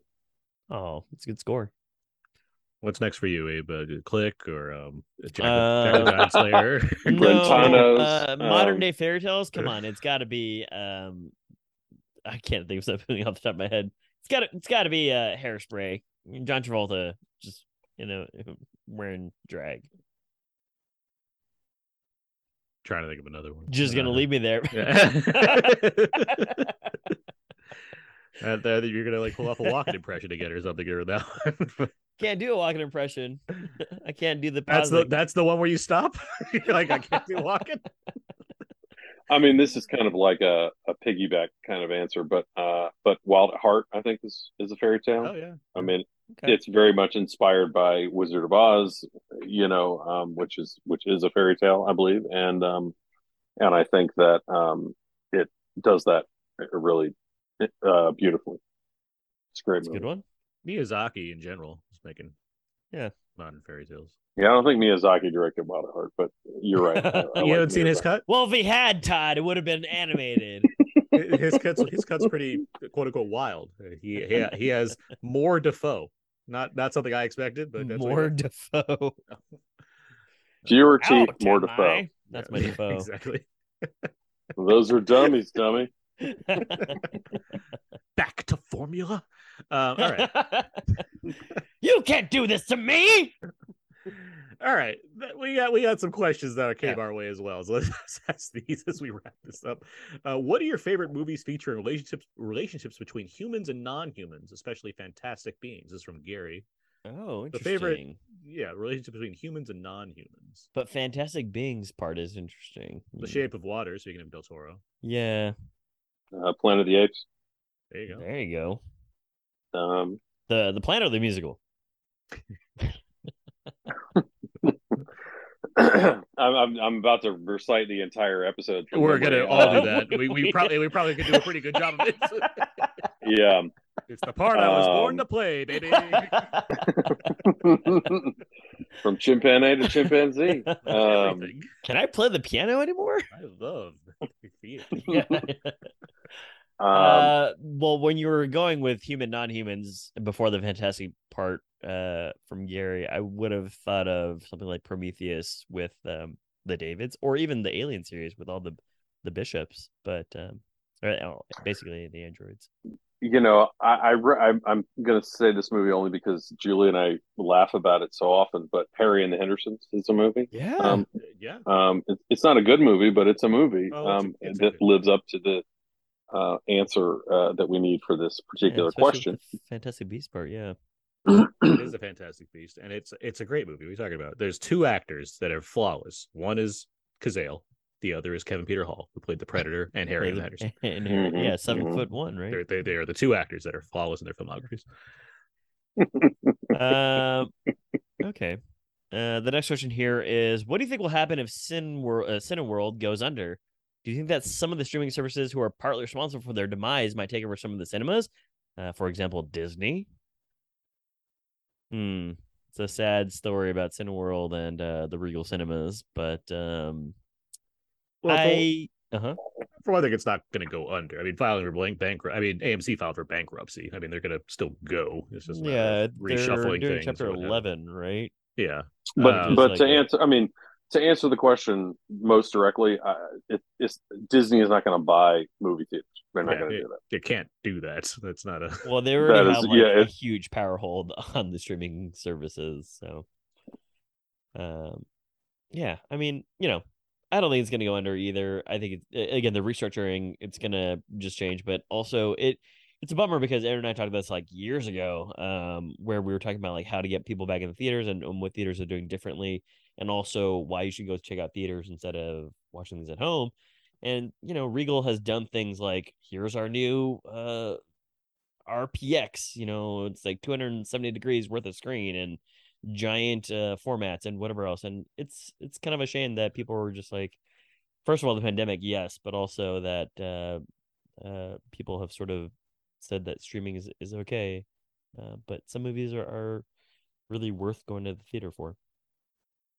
Well, I definitely think there's like a massive conversation to have that we probably shouldn't start it, 1 hour and 45 minutes into this conversation this week. But I mean, ultimately, I think what it comes down to is that it's clear from this summer, in my opinion, that when you make a movie that's worth going to see on the big screen, people will go see it. Like if it's Top Gun, even if it's Minions or whatever, I mean, like people want to see things in the theater. But what is also happening is that streaming services are cannibalizing movie-going audiences because they're delivering so much stuff on such a like unbroken stream that it's hard for anything to cut through the noise that's in, like, let's say, going back to the movie we're talking about this week, 3,000 Years of Longing. That's a movie that is unfortunately not going to cut through the noise of giant studio muscle, or compete with stuff that, even literally Me Time. I mean, like, it's like if they can watch Me Time on Netflix, why would they go out of their house to maybe go see a movie that they don't know really what it's about, but it looks kind of weird. Like, I mean this with all due respect to this movie that I really like. I'm like, I understand why people wouldn't do that, and so I do think that, but what I also see happening is, with HBO Max and everything that's happening with Warner Brothers and Discovery, is that, I think this is a very direct result of the idea of the bubble of streaming bursting, because people are not as interested and there's a finite audience. I mean, that's why Netflix is struggling so much, is because they've fully saturated the market and they function on a profit basis, which means that they need to keep growing their viewership and their subscriber base, but they can't add any more because they have every fucking person in the world already on their subscriber base. And so there's no way to grow. And so what you have is people who are overwhelmed by choices without good things. And then you have movie theaters that are, I've never been quite as critical of, like, there are theaters that of course had bad presentation and everything, but I don't necessarily think that it's so bad that people don't want to go to the theaters, because I like going to the movies, even if it's like kind of a lousy movie. Been to my share of shitty theaters. And I think that like, if theater chains go under, I think, like, even theater chains like the Draft House, which are really fun to go to, I do think, like, the anarchic energy that like that chain used to have, now it's still, even in it, like, I think now it's very corporatized, and I don't mean that in a bad way, and it's a great place to go, but I think that, like, there was a place where it would be like, oh, this is wild, the programming's insane, and now they're just pretty much showing the same movies as everybody else with a couple of repertory titles. And they're also serving nachos, and you know what, I love loaded nachos, so I will go there all the time. But I think that theater going is not in any danger, but I also think that, like, it is going through a very difficult time because of, again, I think the offset of streaming coming to a bit of a realization that people don't need 46 different subscriptions. They wonder if maybe there was one way, I don't know, through maybe like some sort of cable or cord of some kind, they could get all of these things at the same time instead of subscribing. Some notes down. I think I have an idea. It's, we're at it. We've talked about this before, but it's like, the pandemic it sped things along as far as the state of what audience consumption was like, right? You have a system in place where there's options available to you at home as far as finding a sort of premium entertainment, and because the pandemic literally stopped everyone from going to that place and just let everyone down this path, it increased exponentially. And all these, there are already services, but there's plenty more services as well. But in my view, the good part about that, to a degree, regardless of the state that the companies that own these places are in, you get to this breaking point where it's like, you can't, and you've certainly talked about this plenty, you can't just keep producing $200 million pieces of crap. Like, it's not going to keep working. It's not going to build anything new. At the same time, theaters, and looking at the summer specifically, like, we had less than half the number of movies we normally do get released in theaters this summer. That's just, like, and it's for a variety of reasons, but mainly because studios have just been holding back based off a variety of I mean, and so I do think, or they didn't hold back and now they don't because of production slowdowns. They don't have enough stuff to put in there. I mean, we've been at the AV Club, we review between 4 and 8 movies a week. So do I. In general, Yeah. But I mean, like, but the thing is that I really am ignoring like a lot of stuff as the film editor. That is, I'm not talking about like ignoring things that are of cultural significance, but like I'm sure you guys get emails all the time for random horror movies or these sort of like little films that may or may not ever play theaters that are just these like streaming things. Right. And I'm like, is this a real movie or not? And like a lot of times you just go, it's not. And it's a difficult thing to figure out what to write about because and then you have movies like Prey that come out and everybody's convinced that movie would have done huge business if it had been in the theater, but the truth is that like that movie's like the 8th Predator movie and people are not tearing down the doors to go see an 8th Predator movie, so it probably wasn't going to do well in theaters. But because they got to see it on a streaming service for which they already have paid, they can watch it and they can champion it and they can talk about how good it is and they can talk about how much they love it. And they're like, oh, we're great that I got, and they get to be part of that conversation. And that's the advantage of streaming, which is different than the experience of going to see Top Gun and that movie blowing your dick off because it's so fucking amazing. Yeah. And then you go, I really have to see this movie again because the screen is it's incredible watching that movie on the big screen. Yeah. And the issue there is that you only get so many movies that blow your dick off on streaming every now and then. Right. And that's correct. We're down 2 dicks already, guys. Finding that diamond in the rough. It's like, well, there should be more diamonds if you want to make it worthwhile to continue doing a streaming service. The thing I was leading to as far as, the lack of movies coming out this year is that next year should be better. There's a lot more lined up already, and there's and unless that comet comes and destroys the planet, there's not a reason to be closing down everything to make everything. You really just teed that one right up, didn't you? I'm sorry, I just had a little. Now no one will ever see that Robert Rodriguez movie. Let's just say Mickey Fitz told me a few things I shouldn't probably. You said it 3 times. Do you hear that knocking?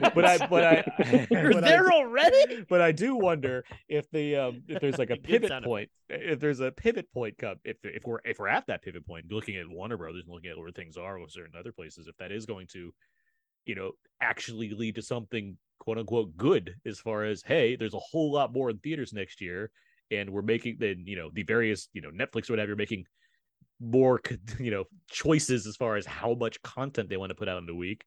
Maybe that'll tip scales in a certain way where you can't always get a Top Gun to make up a third of the box office for the summer, but if you have a shit ton more movies, that's not going to hurt either as far as giving supply for people that are demanding to see things in theaters. But I mean, I think there's like a sort of side conversation that needs to happen about what constitutes a movie that's really worth going to theaters anyway now. And I mean, because it's like we've seen, you look at Me Time came to Netflix, but like Daddy's Home now is a movie I almost could not imagine coming to a theater to go watch. Like, I mean, it's not that I think that the movie's so profoundly terrible, but it's not special, in my opinion, enough to go to theaters. And so you end up it's funny because that could go either way, right? Like some of these comedies, just because they're a comedy and it's the only comedy of August, We Are the Millers, not a good movie. That made $100 million. It didn't. I mean, or something. What was I going to say? The opposite of this is Disney has trained us to not go and see Pixar movies in theaters. Sad. I mean, there's all kinds of variables, and obviously the environments change as far as what kind of movies people want to spend their time and money on, and we need to get back to a normal release pattern compared to where things have been. Even if this has been more normal than it has been the past couple of years, we need to get back to something that represents what it feels like to have a proper movie season, to get people to understand what the state of theaters is. If we can put a two-hander comedy in August in theaters and see if that results in the same way that it used to. Right. Yeah. I mean, I think also, it's like, I think we're less and less and less able to create a sense of a monoculture now, where like there is no gathering, and so I think, and I think it's a good problem in some ways to have, because it means that, you know, if people want to seek out Anything's Possible, which is a really terrific movie that premiered on Prime, you know, that has a niche appeal, but also I think is a very broadly appealing film. You know, they can find that for themselves. And if you, whether or not you liked they them, I think that's another good example of a movie that's that is not only like a horror movie, but it's one that has a very specific idea that it's targeting that may or may not be something that every audience member may want. But the fact that a person can now find that more easily than ever, to me, is a good thing. There's value there. Yes, you know, people can see themselves more. But what that also means is everybody's seeking those things separately, as opposed to going, you know, what's the thing we all rally around? And ultimately what we end up doing is, you know, we get, you know, it's like Thor comes out and you're excited about it, but it's like a weekend. There's no longer, that conversation doesn't continue. And so, but which I want to go back, and I'm going to back you up here, Aaron, which is that you mentioned RRR, and you have these movies that sort of against all common wisdom. I mean, we have Top Gun, which I think is one of the winners of the summer. And the other one is really RRR, because you're sitting there looking at this movie that you're like, this movie's in a foreign language. It's a 3-hour movie that is shown in limited release, you know, in theaters, and people are going in droves to seek this out because everybody's like, you have to see this fucking movie. It's just unbelievable. And, you know, I went and saw it maybe in June or July. I can't remember exactly when. I went by myself and I was like, I'm like, and you know what? I was like, they were all right. And I was super excited and loved the experience, and it was great. And it was great to see it on the big screen. I actually went home. It was already on Netflix at that point, and I like showed my wife like the dance scene, because I love a dance scene in any movie, but that dance scene is so amazing. Unbelievable. And you know, and I was like, you should watch this. And I'm like, one day we'll watch the whole thing, but I just want to show you this moment or whatever, you know. And it's like, those are the two things. One is the power of really the dwindling power of movie stardom that can make a movie like Top Gun Maverick hold and not released before it was supposed to, and be released in theaters, and people see it and it's good enough for people to go. And then you have a movie like that works on pure word of mouth with RRR, and it completely transcends every expectation that anybody had. Or like everything all at once, which I was going to say made that $100 million. Its word of mouth and staying power in the theaters was because of all that. But yeah, you guys are totally right. Also, this has been a great edition, like episode 58 of the Streaming Wars without Aaron and Abe. Like, definitely is like a prevalent topic that we talk about like almost every other week. It feels like terrible question, Chris. I'm sorry that you threw this at us and we just tried to cast it off. Jeez, Chris. Yeah. Well, Todd, we look forward to inviting you to the forum in December when we have this with other editors of publications. Yeah, in Sweden. Yes. Yeah. Great. It is Nobel you know, that's Prize. the home base of Brentanas. So you know, son of a bitch. Well, with all that said, that's going to do it for this week's episode of Out Now with Aaron and Abe. You can find more of my work at my personal blog, thecodeofzeke.com. Everything I do ends up over there, but I also do write reviews for Wheel of Entertainment, and I write for Why Oh So Blue as well, and I'm on Twitter, Aaron's PS4. Abe? You can find more fun stuff over my Instagram, abe.mua, and twitter.com/warosmoose, hashtag Idris Elba DJing with elf ears and mermaid leggings. Long hashtag. Yes. Todd Gilchrist, where can people find more of you online? Well, at the AV Club, where I am the film editor currently. And you know, occasionally I do a little bit of writing for Fangoria. I still do like a sort of score column there, but they can find me on Twitter at MT Gilchrist and on Instagram at Best Dressed Todd. And you know, those are the best places probably. All right. Well, you can find all the other episodes of Out Now with Aaron and Abe on iTunes, Audioboom, Spotify, and Stitcher. SoundCloud, Podmac, and HHWLOD. Feel free to email us at outnowpodcast@gmail.com. Right on Facebook, facebook.com/outnowpodcast, or tweet us at twitter.com/outnow_podcast. And of course, there's our Instagram page, instagram.com/outnow_podcast as well. And remember, leave a review on iTunes for us. Todd, thank you very much for joining us this week. Thank you, Todd. It was my pleasure. I always love, like I said, I was speaking very fondly about how much I appreciate you guys inviting me on here, and I always have a great time. So I appreciate that. Well, glad we had a great time with you as well. Look forward to having you back again. But that is going to do it for this week's episode. Next week is the Summer Movie Gamble X Results Show, so stay tuned for that. But until next time, so long and goodbye. Hello? I wish I was a little bit taller. I wish I was a baller. I wish I had a girl who looked good, I would call her. Wish I had a rabbit in a hat with a bat and a 6'4" baller. I wish I was like 6'9" so I could get with Leoshi, cause she don't know me, but yo, she's really fine. You know, I see her all the time, everywhere I go, and even in my dreams, I can scheme a way to make her mine. Cause I know she's living fat, her boyfriend's tall, and he plays ball, so how am I gonna compete with that? Cause when it comes to playing basketball, I'm always last to be picked, and in some cases never picked at all. So I just lean up on the wall, or sit up in the bleachers with the rest of the girls who came to watch they man ball. Dag y'all, I never understood black, why the jocks get the fly girls, and me I get the hood rats. I tell them scat, skittles, kabobble. Got hit with a bottle, was in a hospital for talking that mess. I confess it's a shame when you living in a city that's the size of a box and nobody knows your name.